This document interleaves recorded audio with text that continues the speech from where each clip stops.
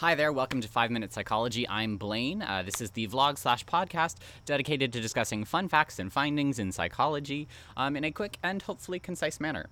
Today I'd like to discuss two cognitive biases. What is a cognitive bias? This is a term that gets thrown around a lot in psychology. This is when we as humans tend to make illogical mistakes. We don't always think logically. We aren't computers. We make mistakes all the time. We commit logical fallacies. A number of things influence us in weird ways. We can be primed to think in some ways, and we can overlook logic left and right. We do this far more than we realize. So, what are the two examples I'd like to give? The first bias is usually called the better than average effect. The fancier name is the illusory superiority effect. Bum bum bum. What does that mean? That means we all think we're better than everyone else. This is really intuitive, right?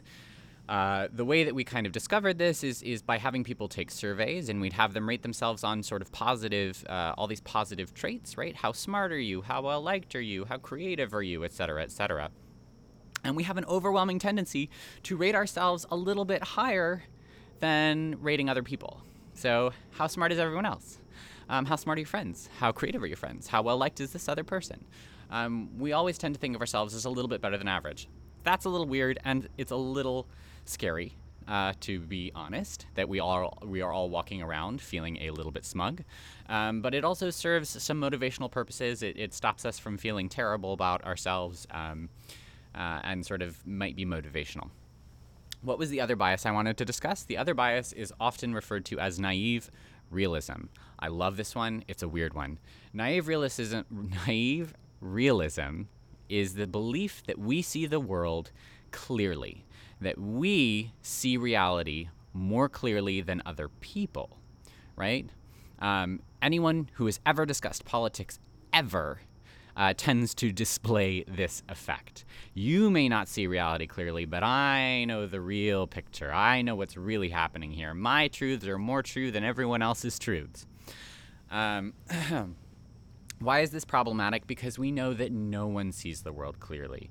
We're influenced, again, by a lot of different factors and variables, right? Everyone sees the world in different ways. I mean, literally, people see the world in different ways. Some people are colorblind. Some people don't even have eyesight. But beyond that, there are so many different things that go into how we see and how we perceive things, right? What we attend to, what we look at, what we don't look at, the details that we remember and the details that we don't. Our minds are not perfect computers. So really, the idea that anyone sees the world perfectly clearly is sort of absurd. Why am I talking about these two? Because I've been thinking about them a lot lately, and I think they interact in a really fun anecdotal example, and that is whenever anyone has a newborn baby. We've all seen this. Some people think it's obnoxious. Some people think it's entertaining. I'm one of the people that thinks it's entertaining, maybe a little obnoxious sometimes, but more entertaining.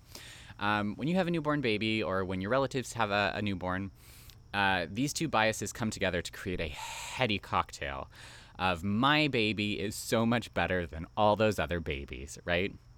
People throw out facts and sort of observations left and right. My child started talking when they were 1 month old. My baby started walking when they were less than 2.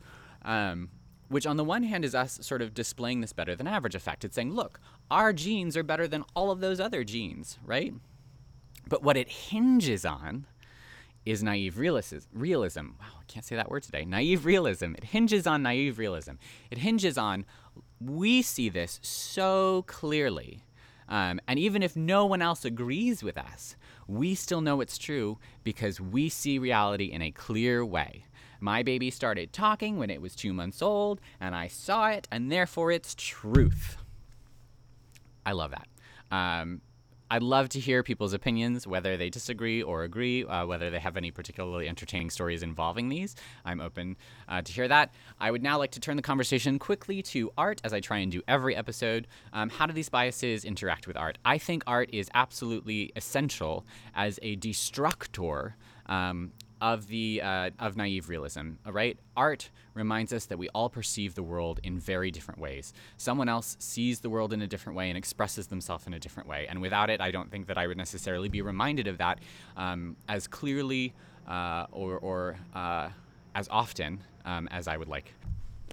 In terms of naive realism, I think the only way in which we successfully squish that is when we're confronted with someone else's expertise. I challenge you to draw, paint, or create something that is as good as your favorite artist. I think you will be summarily reminded that you're not better than average on everything. And that's maybe a good thing. Not that I want anyone to feel terrible about themselves, but I think it's good to remember where you are on the spectrum of skills.